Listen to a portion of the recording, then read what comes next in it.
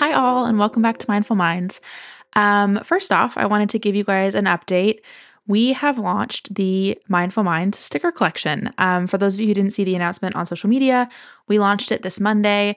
It is my birthday week this week, and I wanted it to be kind of a happy birthday gift to myself and also to you guys. So we have 5 limited edition stickers that are all religious trauma themed. I love them. I think they're so fun. Some of them are ones that you guys voted on a few months back, and they're all relatively affordable. I have all of them on Etsy, and the link to that is in my bio on social media and then also in the show notes. And yeah, I'm really proud of them. They're really fucking cute, and I hope you guys like them. They are limited edition. I have a limited quantity of all of the stickers, so if you want them, go grab them. They probably won't be here for too long, unless it goes really well. Then maybe they will be here. And then also, this is our last guest episode. For those of you who missed the announcement, Mindful Minds is going to be taking an indefinite hiatus, and this is our last episode with a guest. So, first of all, I'm so glad that we're ending on the note that we're ending on, because this week we have Dr. Laura Anderson on the podcast. You guys have heard me talk about the Religious Trauma Institute. Dr. Laura is phenomenal at what she does, and I'm so glad that we get to end on this note. I did also want to give kind of a brief content warning. We talk about religious trauma and triggers, but normally when I put trigger warnings, it's for stuff that is detailed and I don't know, when we talk about religious trauma, it's like, oh, here's a specific situation that was really traumatic. And for me, that is more triggering. In this episode, we are ending on a note of healing. So we talk about religious trauma as a whole, but the entire theme of this episode is talking about healing and moving forward and releasing anger and all these different things. So I put the content warning there just so you guys are aware of the material, but it's not graphic or intense, if that makes sense. Anyways, I hope you guys like this episode.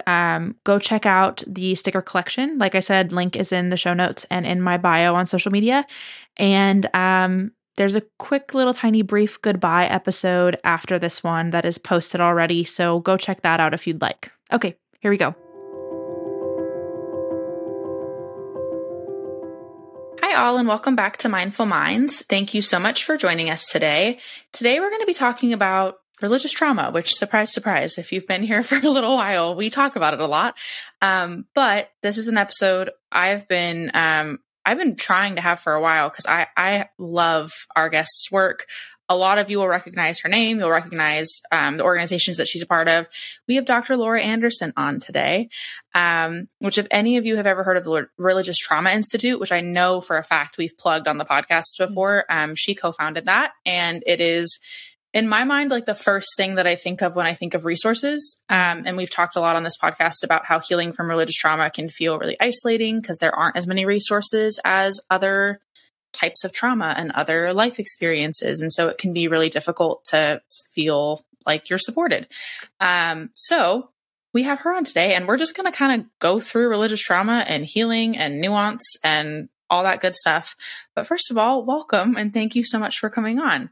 Hi there. Thank you so much for having me. It is wonderful to be here.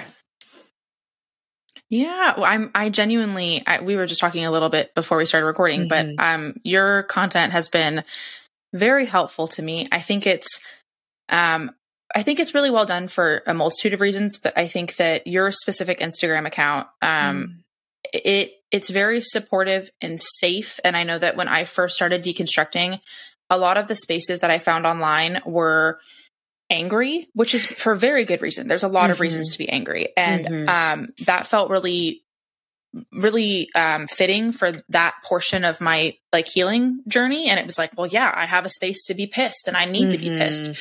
And then once I started to stop being pissed, I was like, ooh, where do I go from here? Like, I don't, I don't want to be angry for the rest of my life about this. I don't have the energy to be angry for the rest of my life about this. I'm really tired. And that was actually really close to when I started following your page. And I had followed the Religious Trauma Institute for a while, but I started following your individual page. And I was like, okay, like this feels a lot safer. This feels like actual kind of like tangible steps towards moving not even normalcy, but just kind of actually unpacking and healing, where before it was a lot of me just kind of like rage like rage typing on Instagram Sure. and just being like, like this is horrible and I hate this. And I specifically wanted to have you on at around this time because you have a book coming out. Mm-hmm. Yeah. Do you want to share a little bit about yourself? And you can introduce yourself too, but I would love to talk about the book at some point during this conversation as well, because I'm stoked. Yeah. Well, thank you. Yeah. Well, I'll tell you who I'm first, and then I want to comment on what you just said, because I think it's really key in why I do what I do. So yes, I'm Dr. Laura Anderson. I am a licensed psychotherapist in Tennessee. I have a very tiny practice because I also have an online coaching practice with the company that I started, which is the Center for Trauma Resolution and Recovery. We focus on mostly religious trauma. I would say probably 90% of our clients have experienced religious trauma, adverse religious experiences, cults, fundamentalism, purity culture, all those fun things. And then, I'm trained in various trauma resolution modalities like somatic experiencing, and I've got a complex trauma practitioner certification on like lots of trauma stuff. And then I am coming out with a book. I mean, by the time this is airing, the book will have been out for a couple months, but that's okay. You can still purchase it. It's called When Religion Hurts You, Healing from Religious Trauma and the Impact of High Control Religion. And that is really, it's an extension of two things. It's the extension of the work that I do, like with clients and kind of in online spaces, as well as my own research that I use in my doctoral research, as well as kind of continued from that point. So interestingly, with social media, because I do hang out there a lot, I made a decision a long time ago. So we were laughing before we started. Like I've been at the Instagram game for about 4 years. And I think part of it was because of my age and where I'm at in my own process of healing. I am a bit older than where most people kind of are, kind of in that 25 to 35, 20 to 35 or so. I'm just a little bit older. So I've been at it a little bit longer. I'm a few steps ahead, not in terms of like, oh, I'm further than you, just I've been through a little bit more life. And so whenever, just life experience. Yeah. So whenever I decided to start my page, I knew there was a lot of really loud people and loud accounts that were angry, that were talking about deconstruction, the harms of religion. And, anytime a story would break, it's like they were on it. And I agree with you very much. I think there's something really necessary about allowing yourself freedom to be accurate and honest about what happened. And that oftentimes includes anger and rage and like letting that, just kind of settle in a way that it can help move things through your body. I am very much in agreement with that. But like you said, that's not always a sustainable place to be. You get burnt out quite quickly. Many people end up becoming very fundamentalist just about different things. So they kind of hop from one form of fundamentalism to another. And ultimately it keeps your nervous system in this space of hyperactivation all the time, which is what most of us dealt with within religion as well, kind of always hypervigilant and things like that. So when I started my account, I was like, you know what?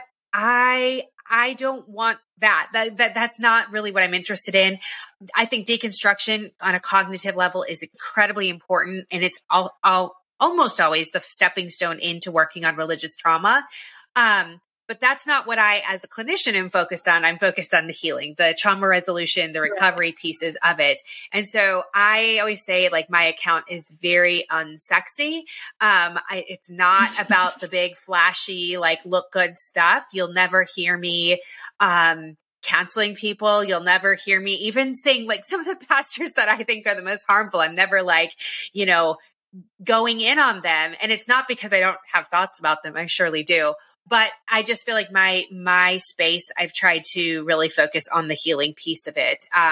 The peace that you get to after you're like, okay, I think I'm ready for something more than just being angry and, getting all up in arms every time there's a church scandal, which is like every other week. So yeah, it's so exhausting. Yeah, it really can be.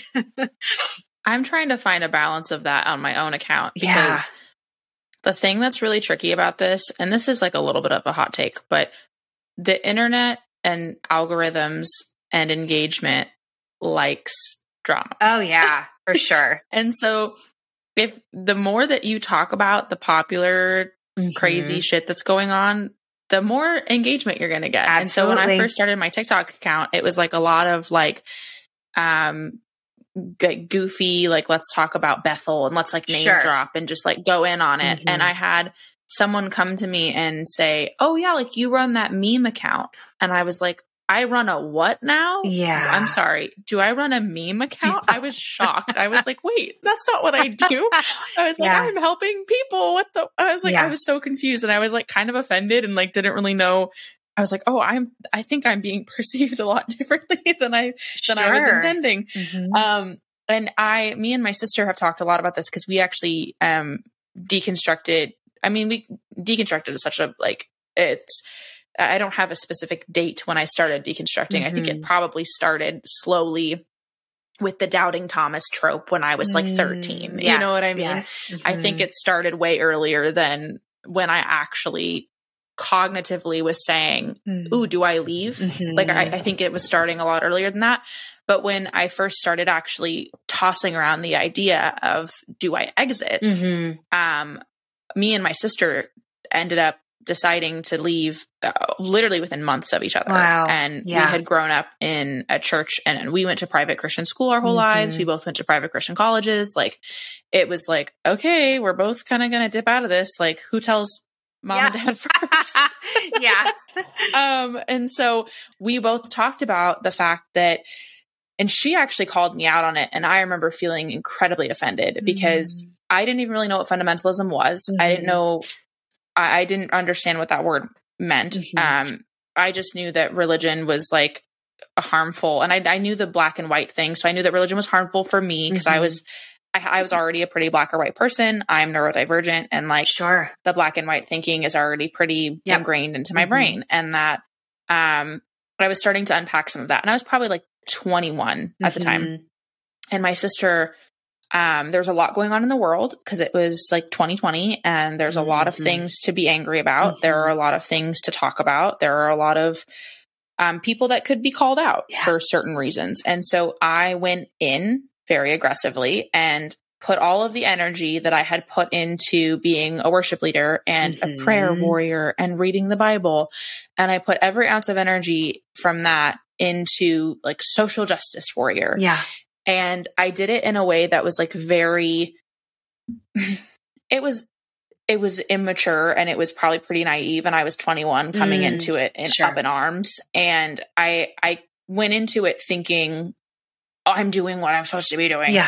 And very quickly realized that all I was doing was being really loud and not very humble. And I wasn't listening and I wasn't, I was still coming into it with the same arrogance that I had while I was in Christianity.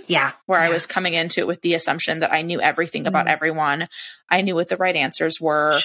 I had the right answers despite the fact that I was 21 and had spent pretty much the previous 20 years in like a very conservative bubble. So like I actually had very little life experience. Even I had little life experience because of my age, but I also had even less life experience because of the environment I grew up in. And I was coming at it just arrogant as hell. And I thought I was right. And I went as far, and I've talked about this on the podcast before, I went as far as like DMing people that I hadn't spoken to in years and being like, you need to be doing da da da da da. It was just so arrogant. It was so aggressive. It was so controlling.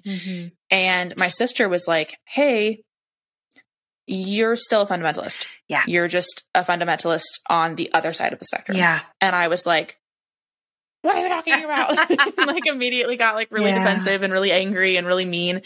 And I wish I could say that like the reason why I transitioned out of the anger was because it was intentional and I got humble and I realized that I needed to like take a back seat and breathe and actually focus on some internal stuff that was causing this like intense desire to control. Mm-hmm. And because when you leave religion, your life can feel really out of control and everything is moving and it feels like the rug's constantly getting pulled out from under you. And so sometimes grasping on to different things that you can like fight for feels stabilizing. Mm-hmm. And I wish I could say that like I knew all of that and that was why I like started to calm down. In reality, I got really tired and it was like, I actually don't physically have the energy to be angry anymore because I'm so burnt out. Yeah. And there was no conscious choice to start to try to be peaceful. It was just like, okay, what's the next step here? Because I have no energy left. And I mean, we can even start there. That wasn't where we were going to start, but we've never talked about it on the podcast before about where you go from there. And I've had people DM me a lot and say, I'm so angry. And I've also had people come into my DMs and send me church scandals and say, oh my God, have you seen this? You should talk about this. And I think there's such a valid, like yearning for justice and it can be really hard, to not feel like that is your sole job, is to put out all of the fires and bring everybody to trial kind of a thing. Yeah. And that can feel like a full-time job at the same time. And so it's really exhausting. And it's also not realistic because a lot of the folks who are really putting that burden on themselves are in their 20s and like don't have the resources or the availability or the time to bring any of these people to justice because it's a really big, massive system. Yeah. And there's a lot that needs to be done in order for people to actually be held accountable for their actions.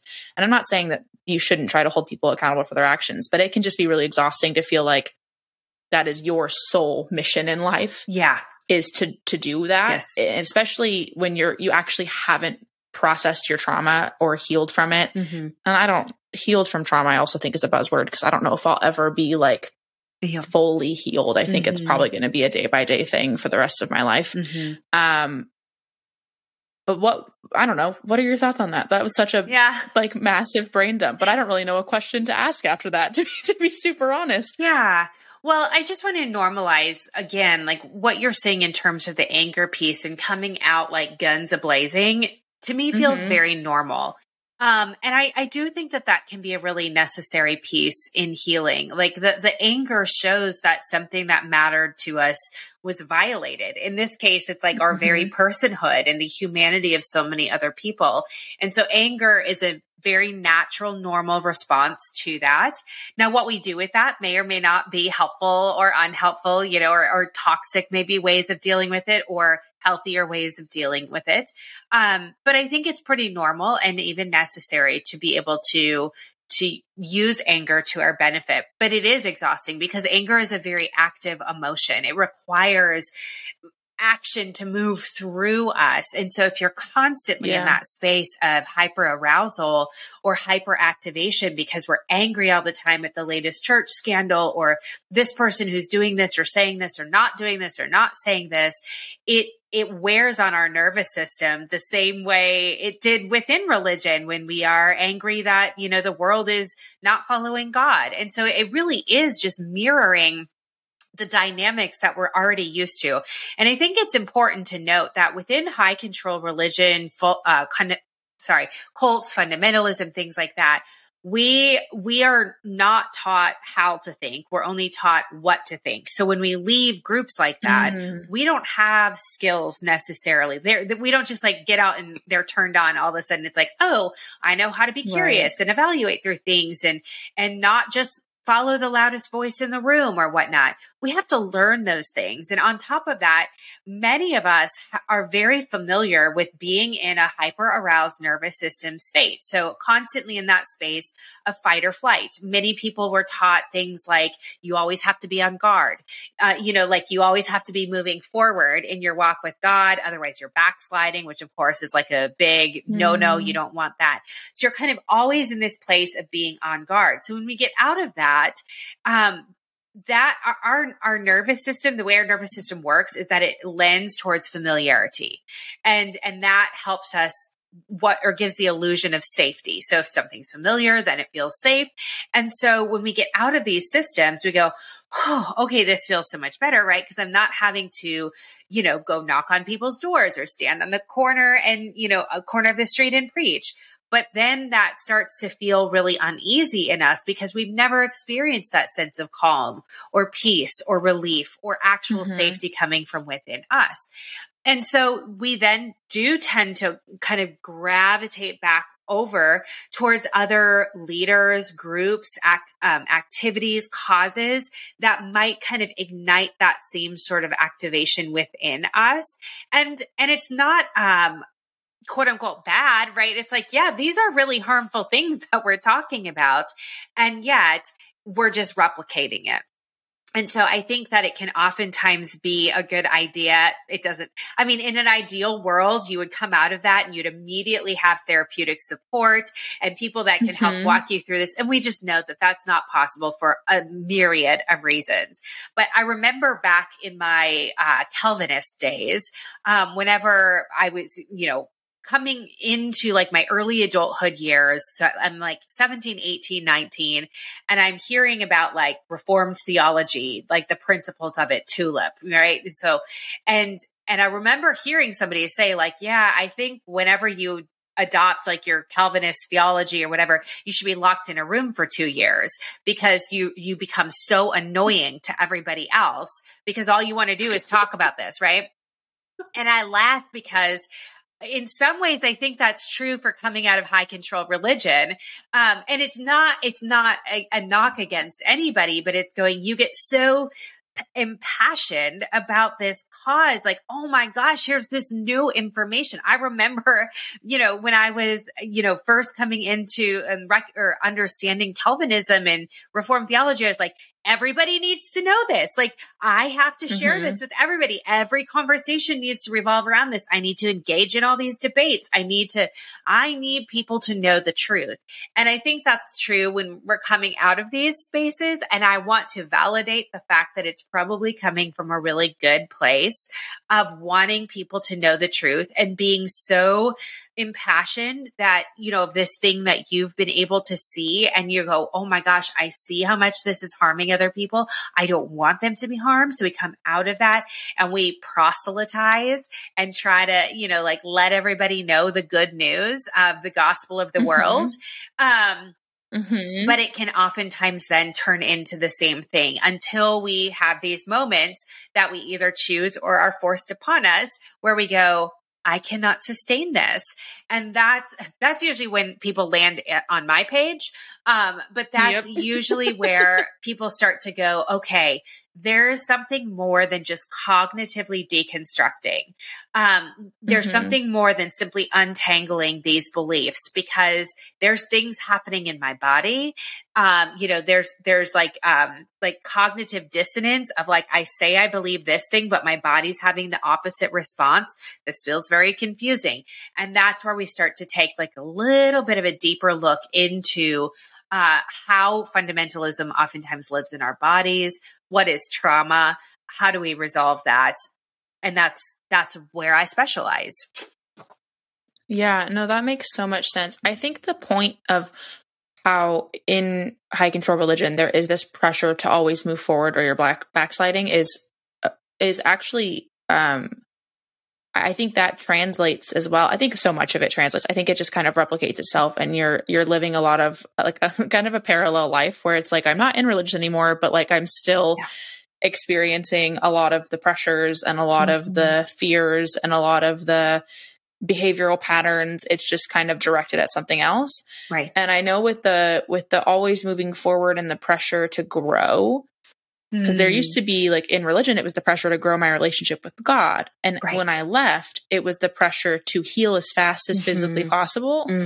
Yes. And to just like put my nose down and like heal, God damn it. And I was like, I'm going to do this fast and I'm going to do it hard and it's going to be successful and I will be patched up in a year and we will be ready to fly. And I just was like, the pressure was so intense. Yeah. And I think it was because I had spent my whole childhood and actually my whole life, because I grew up like born out of the womb was in Christianity. And then didn't actually exit a religious environment, even if my brain was kind of starting to unpack some stuff. I didn't exit an actual religious environment until I was 20.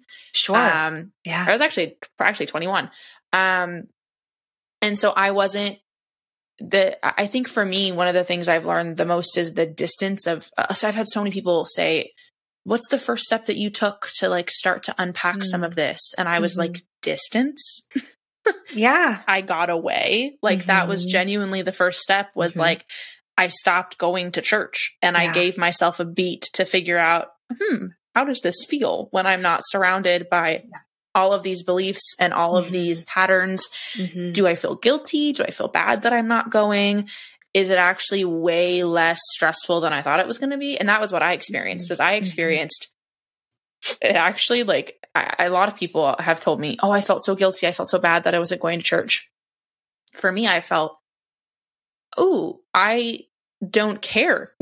Like I was like very apathetic and just felt like I thought I was going to be really guilty, and I thought I was going to feel the weight of like God's smite upon me. And I didn't. I was just kind of like, okay, this is really not that big of a deal. And I don't feel stressed that I didn't pray today. If anything, it was like a mental load taken off my shoulders that my daily holy to-do list had shrank. I didn't have to cross off all these boxes of like, I have to read the Bible today. Cause I had a really hard time keeping up with the to-do lists, and I had a really hard time balancing that.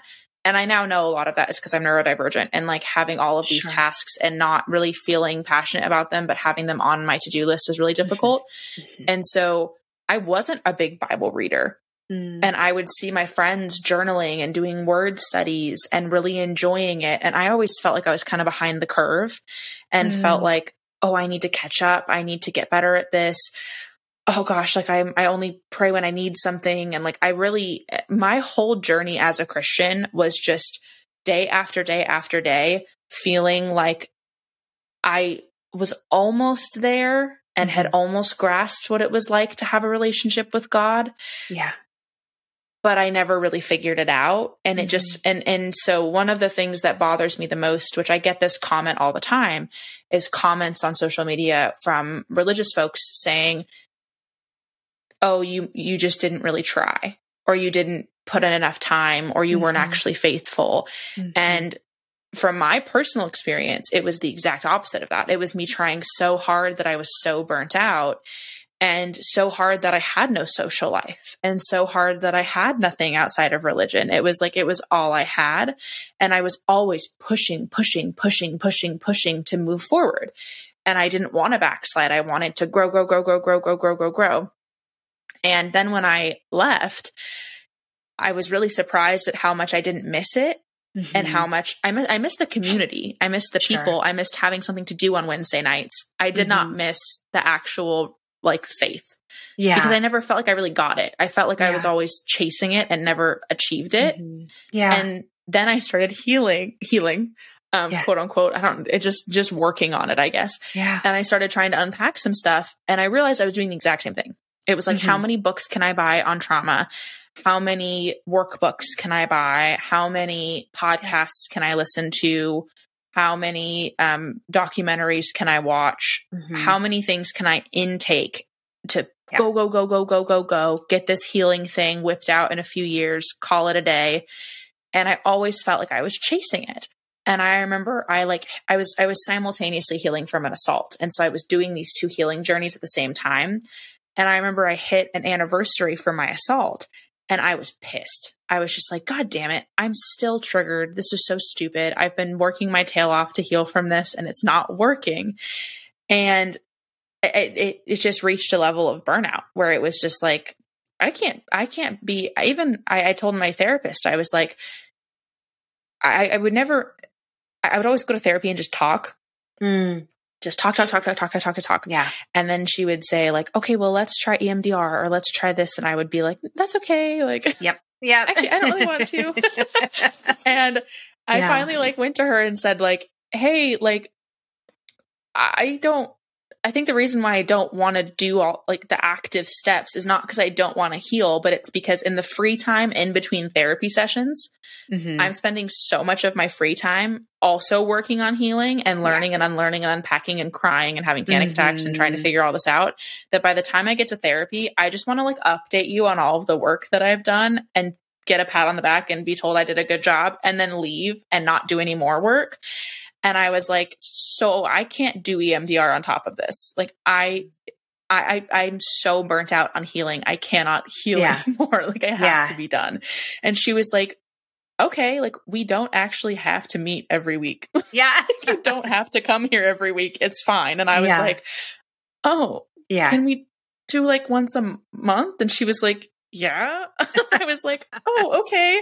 She was like, you could get some hobbies, like try to like go do something else, like try painting. You like to paint, like just try to like, you can take a break from this. And it hadn't even occurred because you're not allowed to take a break from your relationship with Jesus. And those two things, I was just paralleling it in a different way.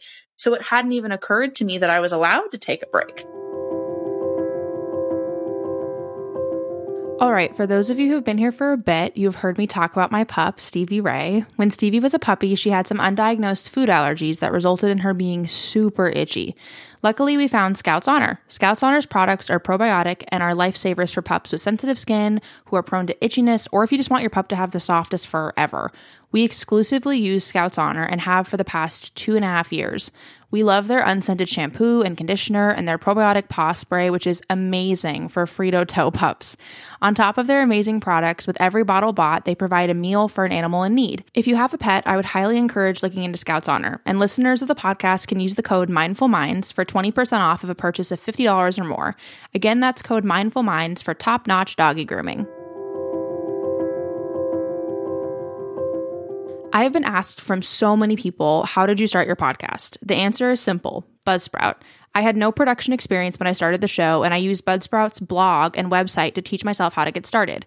Buzzsprout not only lists your show on all major streaming platforms, but you also get access to a website, audio players, and custom sound bites. If you are looking to launch your dream podcast or you're looking for a new platform, Buzzsprout is the way to go. You can follow the link in our show notes to receive a $20 credit towards your membership, and you will be supporting our show. Happy podcasting! I think that's pretty common for all of the reasons that you just mentioned. And, you know, my doctoral work really is on the process of healing. Like, what does it look like to be living in a healing body? And I am intentional to not use the word living in a healed body, because I do believe that healing is an ongoing process, but I don't mean that in the way of like, you have to be down in the depths of despair all the time, untangling, unpacking, undoing, you know, in therapy 5 times a week, like whatever. The goal of healing really is living. So, you know, that's where it really differs from like this sanctification journey that so many people are on within religion, where there is this end goal of heaven. So you bypass all of life on earth because I'm just trying to get to heaven. And everything here doesn't really matter, because this doesn't mean much anyways. There's always heaven that we're trying to get to. Whereas healing, you know, I think many of us start off with this idea of like, I just need to get to this point where I'm healed. So like you said, give me a year, give me 2, 3 tops, and then I'm going to be at this place of being healed. But when we do that, you know, there's a couple things. First of all, it almost never goes like that. Second of all, when we kind of really like narrowly define, this is what it looks like to be healed, oftentimes we become discouraged because that's probably an inaccurate picture, because it's coming from a very wounded place. But it also means that we miss every single moment of every single day where we are living in this healing way, where it's like, oh, I did make a different choice. Oh, I did lean into connection. Oh, I did set a boundary. And if we say, okay, the only way that I'm healed is if I look this specific way and I feel this specific way and I do these things this specific way, then we miss everything in between. And that picture probably keeps getting further and further and further away, which then means, oh my gosh, I'm doing something wrong again. I've got to just try harder, work harder, read more books, go to therapy more. So we're recreating this process. I usually like to invite people to take like the end goal off. Like, here's what this picture of healing looks like, or here's what the finish line looks like. And that can feel really overwhelming, right? Because it's like, oh my gosh. So like, I'm never going to get to this point where I respond this way or have, these relationships or feel this way physically or whatever. And it's like, I don't know, actually. I don't know what that's going to look like. And there will be times of grief where you have to go, you know what? This thing that I was really hoping would happen as a result of the work I'm doing, it is not happening, and it's not fair. And I can acknowledge that, like, it's not fair. And yet if I let other things count as healing also, then that's one thing, but there's many others then that I'm doing okay. And so I do think that it's important to frame it in that way, because otherwise we do get stuck in that old way from high control religion. But I think too, it can be really exhausting. I know that, I think it's really tempting as human beings. Like, we want certainty, right? We want to know, and that's part of the appeal of religion, is there's like certainty and specific rules and things like that. So when we come out of that, we're going, I'm wounded, I'm feeling this, like, I don't know what's happening in my life. I want to look for information that will help me organize and understand my experience. And if I can organize and understand it, then I'm good. Well, that's great. And understanding what happened to us is very important in my experience. However, unless and until we get into our body and understand how that's actually living in us, we're going to be stuck in needing to get just more information. And then we have these moments where it's like you said, oh my gosh, I'm triggered. Damn it. That means none of this has worked. And it's like, no, actually, healing is not about never getting triggered again. It's about when I get triggered again, I have access to different resources, coping mechanisms, internal safety, connection, things like that. And we go, that's actually the living experience of healing. Not that these things won't ever happen. I think that's one of the things that I have to work on with clients the most, is like, they'll come back, they'll have, a week or two in between their sessions, and they're like, oh my gosh, I got so triggered, and I blah, blah, blah, blah, blah. And I did this and that. And, and I did my coping skills, but like, I can't believe this happened. And I'll like usually start chuckling, like not in a mean way, but they're like, why are you laughing? And I'm like, because you did exactly what you were supposed to do. They're like, but I got triggered. I'm like, so? I was like, what did you do with that? They're like, well, I did this coping mechanism, and I called this friend, and I, took a break. And I was like, so what's wrong with that? And they're like, I shouldn't have gotten triggered. I was like, no. Like, you just got triggered. That's it. Like, neutral. Something happened. You got triggered. You could not have planned for it. And even if you could have, no big deal. Like, something happened and you responded to it a different way than you would have a week ago, a month ago, a year ago. And yeah, it kind of shook you for a little bit, but it didn't put you back down that deep, dark shame spiral that you've been used to going into for so many years. So I think that having that understanding, that healing really is about living, can be so important, because it gives you permission then to go to the painting class and to say, part of my healing is finding joy and things that I absolutely delight in, and things that help me kind of further like engage in my identity of who I am, the fullness of that. And so I think all of that is really important in this process, this lifelong journey of healing. Yeah, that's so well said. And I think I relate to that so much, of the idea of like showing up and being like, I got triggered. Like, what do I do? And I think, I was just talking to a friend about this, because we were talking about our different traumas we've experienced at different parts of our lives, and the age difference, and how, I started like actively trying to unpack trauma when I was 18. And it was mainly just because I got out of my house and got slapped with a big trauma at 18. And quite literally just didn't have the capacity. I was a big dissociator and I just didn't have the capacity to keep stuff in my little emotional cave anymore. Yeah. My cave just kind of like broke open and I was like, well, fuck, I guess we're processing now. We're cool. going. Like, yep. Good to know. And so it was very unintentional. And that was one of the things that was really frustrating about the way that I feel like I've healed and started to heal and processed is a lot of it was unintentional. A lot of it was just kind of like accidental. We've stumbled upon this. Yeah. My body told me it was all done. And so now we have to process and so mimicking it and figuring out the steps that I like there, it's not like it was an intentional choice. Yeah. And so trying to go backwards and think, okay, well, when I received this trigger, I dealt with it better. How did I deal with it better? Like what steps did my brain take to get me there? Cause it's like a lot of it just kind of is like, I almost black out. Like I don't have like a memory or a thought process of how I got there.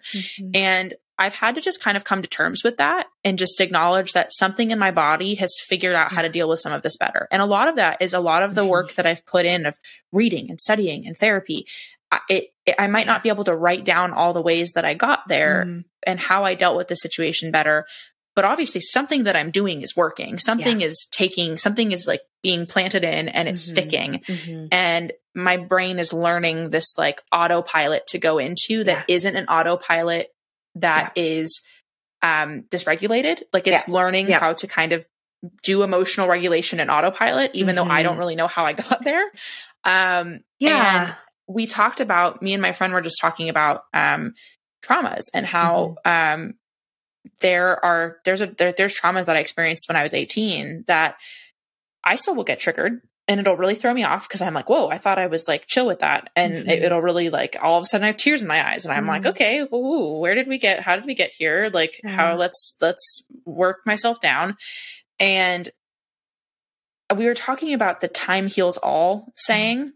And we were both like, it's such an annoying saying because it's like, damn, what a stupid answer. It's like, just wait and like time will help. Yeah. And we were talking about how we think one of the reasons why that saying is annoying and can be frustrating for some people is because it's the assumption is that time just heals all. Yeah. And not that time plus like actual active work and unpacking heals. Yeah. Because for me, just waiting for years doesn't do anything. But if I'm working through therapy, time does help because I'm getting further and further distance from the situation. And I'm also actively unpacking and talking about it and processing and self-reflecting and also learning that, you know, I made mistakes too and gaining some humility and reflecting on ways that I could have done better and not just reflecting on ways that other people could have done better and all these different steps that kind of it sometimes can encompass the big capital H healing. That's like this big idea.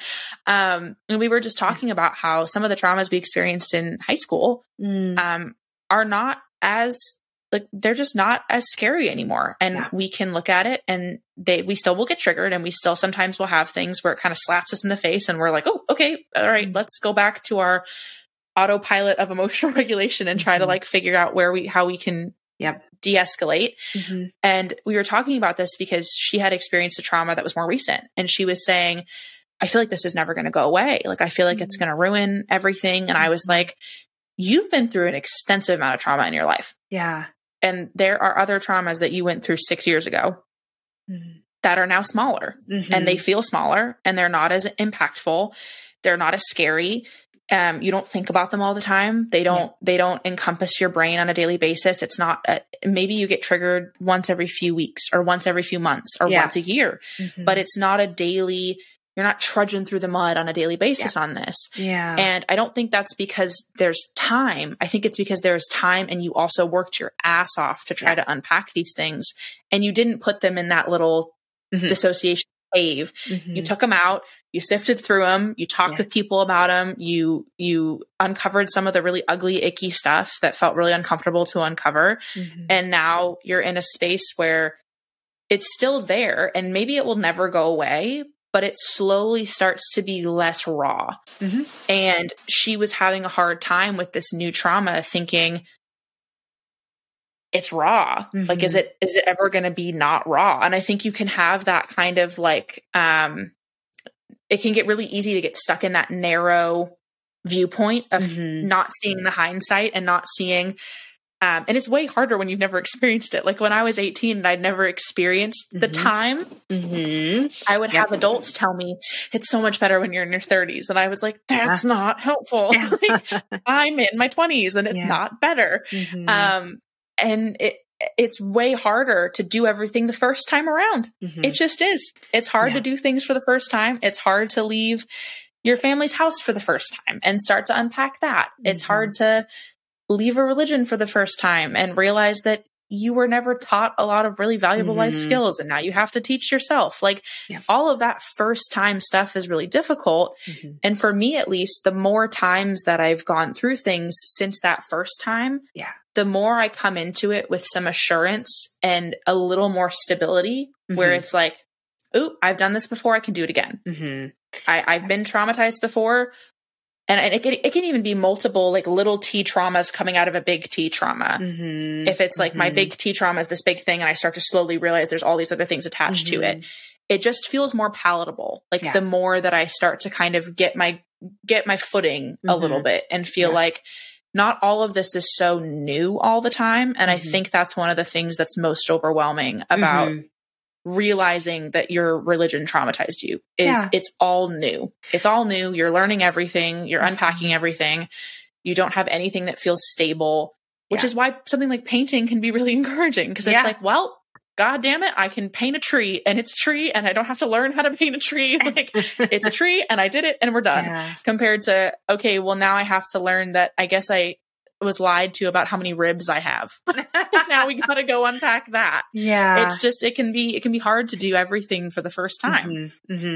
Yeah. I think that it's really important to be patient with yourself, on that end, in terms of like, for most people who grew up in high control religion, it's pretty much everything that you are learning for the first time in most cases. And or learning that the opposite of what you were taught is actually probably what is more accurate to the truth. I think it's important. One of the analogies I use with healing is that it's very similar to like if you were going to start working out in a gym towards this goal, maybe running a marathon or doing like an Ironman competition, right? So this idea of like time heals all wounds, right? So if you just go to the gym and just go there, like you just sit there, like by the time the competition comes, you don't have the strength and the endurance and the stamina to be able to do that. Right. And maybe the first day you go to the gym, you can't run super fast or lift super heavy weights. And if you do, it's probably going to put your body into a lot of pain and you're probably going to have to have a very, very long time to recover. But with trauma healing, some of the things that we do is we go, if we start slow, but go consistently. So if I go to the gym in this analogy and I lift 5-pound dumbbells and I walk on the treadmill for say 20 minutes at 3 miles per hour. It's like, gosh, well, I didn't really break up a sweat or I don't really feel that sore. And it's like, but that was actually tolerable, right? My body could do that. And in fact, I can go back the next day and do that again. And maybe even add just a little bit more time or a little bit faster pace or a little bit more weight to my dumbbells. And over time, you start to realize like, oh, I'm getting the hang of this. And then when the big competition comes or whatever, I'm ready. I'm ready to go. I'm ready to deal with these things. But the other piece of it too, with that analogy of working out is like, okay, I live in the South. It is like football central, from September through January. It's like every weekend, everybody watches football. And so there's these great games, right? But it's like the players go home after the game and in between Saturday to the following Saturday, they practice. And they practice and they practice and they practice. And so then when it's game time, they know what to do, right? Their bodies know what to do. And I think that's the same with when we're talking about trauma healing too. When we look at, can we start practicing these things in the everyday moment? So For instance, like using some grounding skills, finding safety inside myself, orienting yourself to like, what is the present moment? Kind of leaning into different coping mechanisms, connections, things like that. When I can do those in the non-crisis moments, it starts to build up that like tolerance essentially, so that in the crisis moments, like the game day, like, I'm not like, oh shoot, what was that? What was that thing that I was told in therapy like 4 weeks ago? Right. Yeah. It's going, oh no, my body actually knows how to do this because I've been doing this already. Just like the football player goes like, I don't have to learn how to do this play on game day. I've practiced this so many times that on game day, when the coach calls this, my body just does that because it has access, like that muscle memory essentially, to know this. And so I think the same can be true when we're talking about trauma, of going like, time can help. Sure. Like when we had time to practice, time to engage in different like coping mechanisms and tools and resources, so that when the big moments come, we actually have a wider scope to choose from. And that's not to say that things that they'll never hurt, or that we would never be triggered, or that bad things wouldn't happen. Certainly that can be the case. And yet, when we're starting to look at like, hey, can I bring these practices into my daily life rather than just putting information in my head, then these moments come, and maybe they don't feel as intense as when I was 18. And this is the first time I've ever experiencing this. And even if they do feel as intense, maybe I have extra skills afterwards, like after the thing is over, that I can tap into, or people that I can reach out to that might help me be able to navigate this in a different way. And those are things that I didn't have back then too. Oftentimes when we're talking about trauma resolution, we're talking about allowing our bodies to do or have access to the things that we should have had back then, but for whatever reason didn't.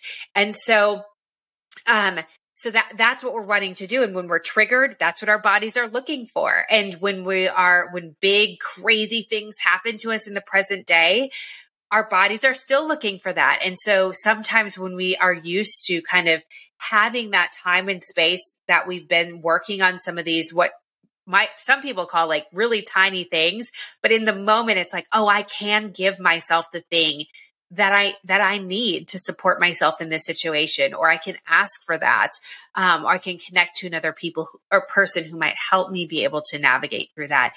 And that's really important. And it does mean that we handle things differently than in the present moment. Or like in the case of your friend, it's like, it does feel big and raw. And yet I have these skills within me that I can address this, and I will navigate this. And that can be really, really helpful. Yeah, that's such a good point. The practice thing is I think one of the reasons why it's been exhausting for me personally, and I don't know if anyone will relate to this. I'm sure they will, because I feel like anything that anyone says ever at any point in life, someone will relate to. Sure. But I think that one of the reasons why it's exhausting, or even exhausting to think about, I actually think is the better way to put it. Because I think in practice, it's not as exhausting, but I think the thinking about it and the like putting it on your to-do list can be like daunting.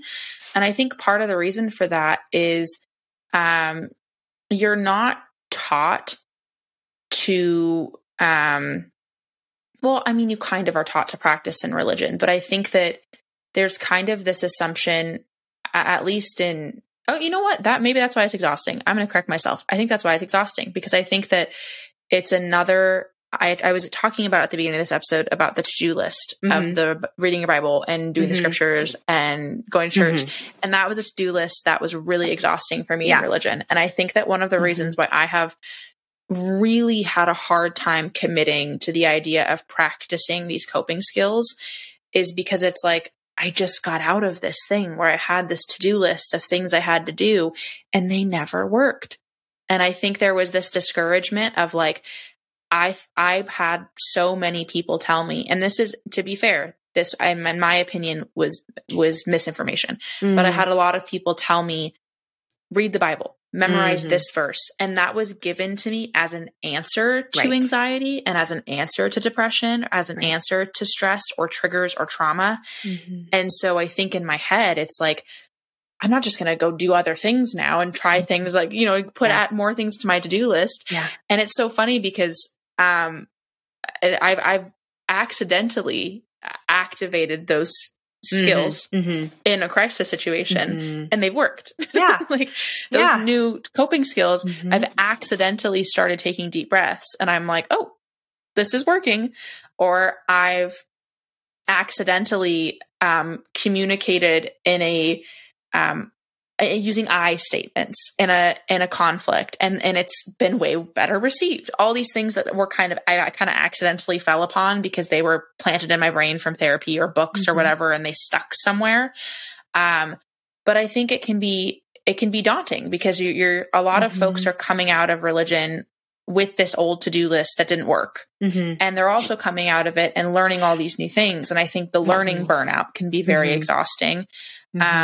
And it can be, and that was one of the things that I think I wish if there's anything I wish I think I could have like redone and gone back and done over again, it would have been just going slower and like taking more breaks and more time with the way that I was attempting to heal and doing more painting classes and going and taking walks. And it didn't all need to be, how many breathing exercises can I do in a day? It's like, you can actually like take a breath and then move on and go eat some chicken nuggets and like call it a day.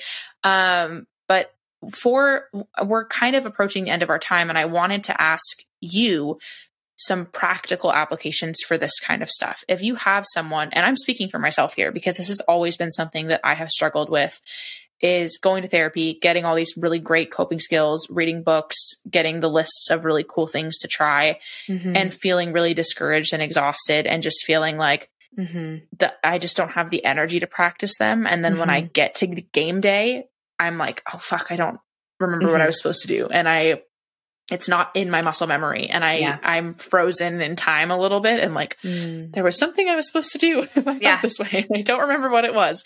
Yeah. And, what's your advice to practice? Is it trying something once a day? Is it doing a few breathing exercises once a day? Is it, because I know there's also the huge question of what works for you, because not every coping skill works for every person.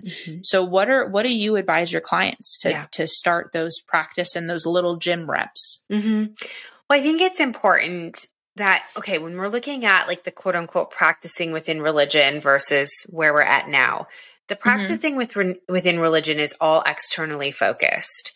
What do I need to do? You tell me, what do I need to do to be okay for you? Or you, whoever you, are telling me what I need to do. There is still a complete divorce from self. Like I'm not encouraged to tune into my own body to say, what do I need? Well, actually, what I need here is not to go read my Bible. I need to go rest, or I need to go enjoy something. And so that's just like a slight way to start to reframe and differentiate what this practicing piece is from religion versus like what we're looking for now. One of the reasons that I love somatic experiencing as like a healing trauma modality rather than even EMDR, which I'm also certified in, is you do not need another person to help you with the somatic experiencing thing. It is about your body, your internal experience, and what you need, and you becoming an expert at that. And so when I'm working with clients, of course, I will give them ideas. Okay, we could try this or this or this or this. But I ultimately am like, what feels right for you? Like, what is it? So maybe like deep breathing practice, like I could do that. Okay. But the other thing with that is what we're looking for is stuff that's already within us. It's just been kind of suppressed and covered up because we've been told that our bodies and all the information that our bodies give us is evil and sinful. And so I think for so many people coming out of high control religion, it's learning to tune back into your body. And I think that can start in really small ways. And it doesn't even have to start in like, do this breathing practice or, come into the room and do some grounding techniques. Like literally getting into your body is noticing when do you have to go to the bathroom and doing it, or when is my body tired and I need to rest? And maybe that's not even sleeping. Maybe it's just like, I'm going to take 5 minutes and I'm going to just sit down. Or maybe I'm noticing that I'm really hungry. I'm going to eat, or I'm really full. I'm going to stop eating, which I know sometimes the eating thing can add in some additional complications, which is why I usually start with the restroom, because it's like so neutral, like you're going to have to do it anyways. So like, why not put some attention around it?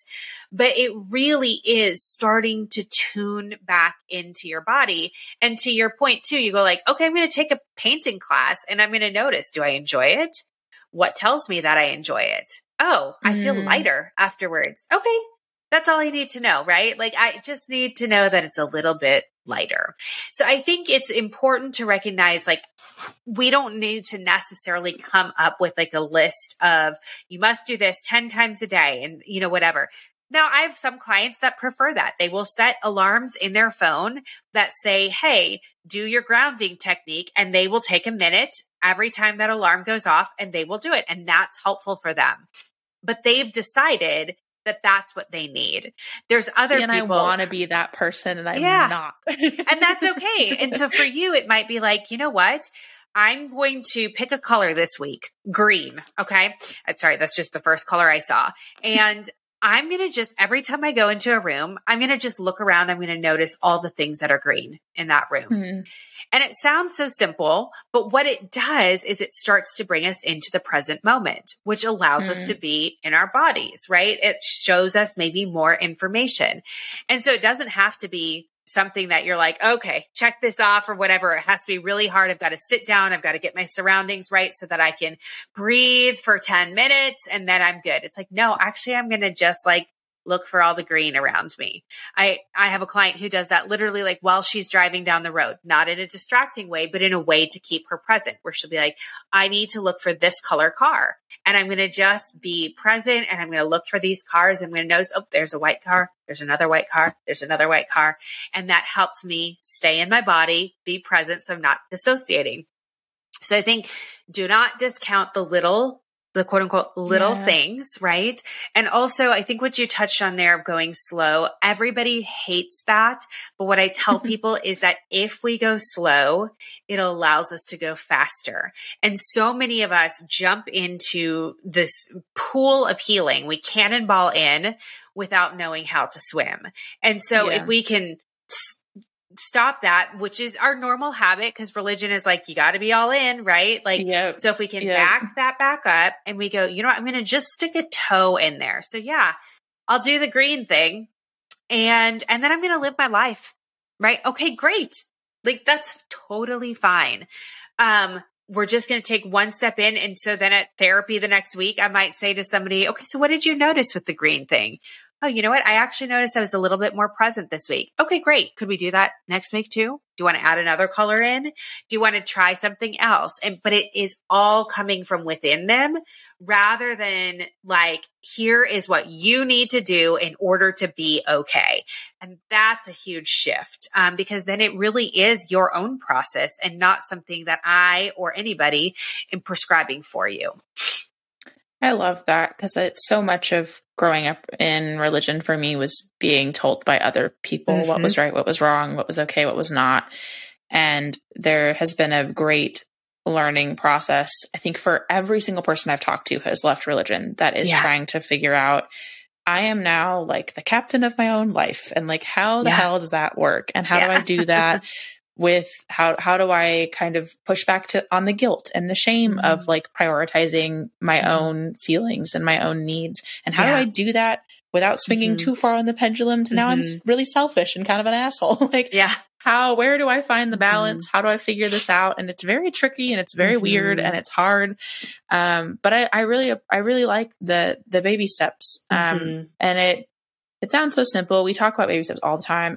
Everyone talks about baby steps all the time, but like, it's a lot more beneficial in practice. I think it can seem kind of silly and small, but like, I think everyone that I know that has deconstructed cannonballed in and then got really burnt out and was like trying to just like tread water for a year and then like couldn't like just felt like they were drowning and then had to just get out of the pool entirely and like sit on the little bench for a little while and dry off because they were over it. And I think if I had tiptoed in, it would have been a heck of a lot more sustainable. Well, with Yeah. all of that being said, thank you so much for coming on. Oh, you're very welcome. I feel like I could talk to you for 2 more hours about this. But I want to give you a chance to, first of all, plug your book, because holy cow, I'm very excited for it. I saw you announce it a few months back and I was like, oh my God. Because I constantly go on like Amazon and like look up like religious trauma books. And I'm like, where are they? Like, what the heck? I want there to be more of these. Yes. Especially there's I'm so excited for that. And I will definitely be promoting that on my own account just because I'm excited for it. I'll be buying it. But do you want to give a little bit of details about when that's coming out, and then where to find you online, how to follow your work? Well, this is it. If you're watching on any videos, it's called When Religion Hurts You, Healing from Religious Trauma and the Impact of High Control Religion. It is on sale worldwide wherever you purchase books, and on Audible in October of 2023. So October 17th to be specific. Oh, it's coming up. So, we're recording on October 8th. So we are getting real close. Less than 10 days, it'll be out. So of course you can go to my website, drlauraeanderson.com, and there's, some like a book tab, and there's like direct links to like a variety of places that you can order it. But of course you can go to your local bookstore as well, or any of the big, Amazon, Barnes and Noble, things like that. And then of course it's on Audible as well, which for people who prefer to listen to books, which I know I often do. So you can purchase it there. And like I said, you can find me on my website at drlauraeanderson.com. That's where I'm on, TikTok and Instagram. My company is the Center for Trauma Resolution and Recovery. That's the online trauma coaching company. And everybody has a background in mental health and advanced trauma trainings and things like that. But we've all chosen to practice as coaches because there's a lot of reasons, which is a different conversation. But one of the biggest ones is accessibility. And we have clients literally from all over the world, and they are able to get support because they couldn't in the countries or states or provinces that they lived in. And so we can provide that to them.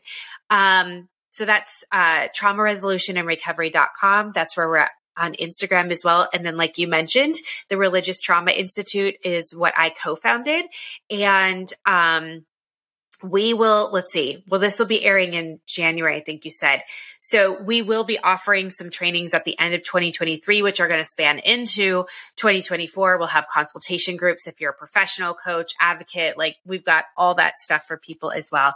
So we are religiostraumainstitute.com and Religious Trauma Institute, Instagram, Facebook. I don't think we have a TikTok yet. But yeah, so really my website and Instagram is the best place to find me. I have a lot of other kind of fun projects going on, other research. I write on Substack on a weekly basis. I've got a couple podcasts, The Wise Jezebels and Sunday School Dropouts. So I'm a lot of different places. Yeah, you have so many projects, but it's so funny because so many of your projects I have followed separately. And I know, like, I didn't even know you were, because a lot of the Religious Trauma Institute for a while, we didn't see your guys' faces for a little while. Like at the beginning, it was a lot of just like content. And I remember like, I wasn't following you individually, but I was following the Religious Trauma Institute. And then when I started following you, I was like, wait a second, like these two things are connected, and I've been following them separately, like totally unaware. But you definitely have so many resources and really cool projects that are all individually very helpful in different ways, which is really cool. And I will make sure to plug the heck out of them. Like I said, we've plugged the Religious Trauma Institute so many times on this podcast. Oh, and I should say too, just because sometimes the Religious Trauma Institute is a bit more like professional facing in terms of like trainings and whatnot for coaches, advocates, clinicians, things like that. CTRR, so the Center for Trauma Resolution and Recovery, is a bit more like client focused in terms of like services. So we have individual, couples coaching, group coaching, and then we're also going to be rolling out like courses, workshops, seminars that really are more for like people. It's not necessarily clinician focused where it's like, here's how you might work with a client. It is client focused in terms of going like, hey, we're going to talk through this thing here, or we're going to tools for this or whatever. So that will be coming in probably spring of 2024. So yeah, you can check out, like I said, traumaresolutionrecovery.com, and that will give you all the lowdown on all the resources that we have. Awesome. And When Religion Hurts You is coming out on October 17th. Is that what you said? That is correct. Yep. Awesome. Yep. Yay. Yes. Okay. Well, thank you so much for coming on. I'm very welcome. I really, really, really do appreciate what you do. And it has been impactful to me. And I know it's been impactful to other people because I've heard from other people. And so just thank you for doing what you do. It can be a very isolating journey sometimes to unpack religion. And it's always really helpful. The more resources, the better, like truly. Yes. So thank you so much. Yeah. And that's all the time that we have for today. Thank you guys so much for listening. And if you enjoyed the podcast, you can rate us 5 stars on iTunes and Spotify and leave us a review. You can also follow the podcast at Mindful Minds Pod on Instagram and TikTok, and online at mindfulmindspod.com. And you can also join our Facebook group that just launched, and that will stay launched. And then keep your eyes open for the sticker collection.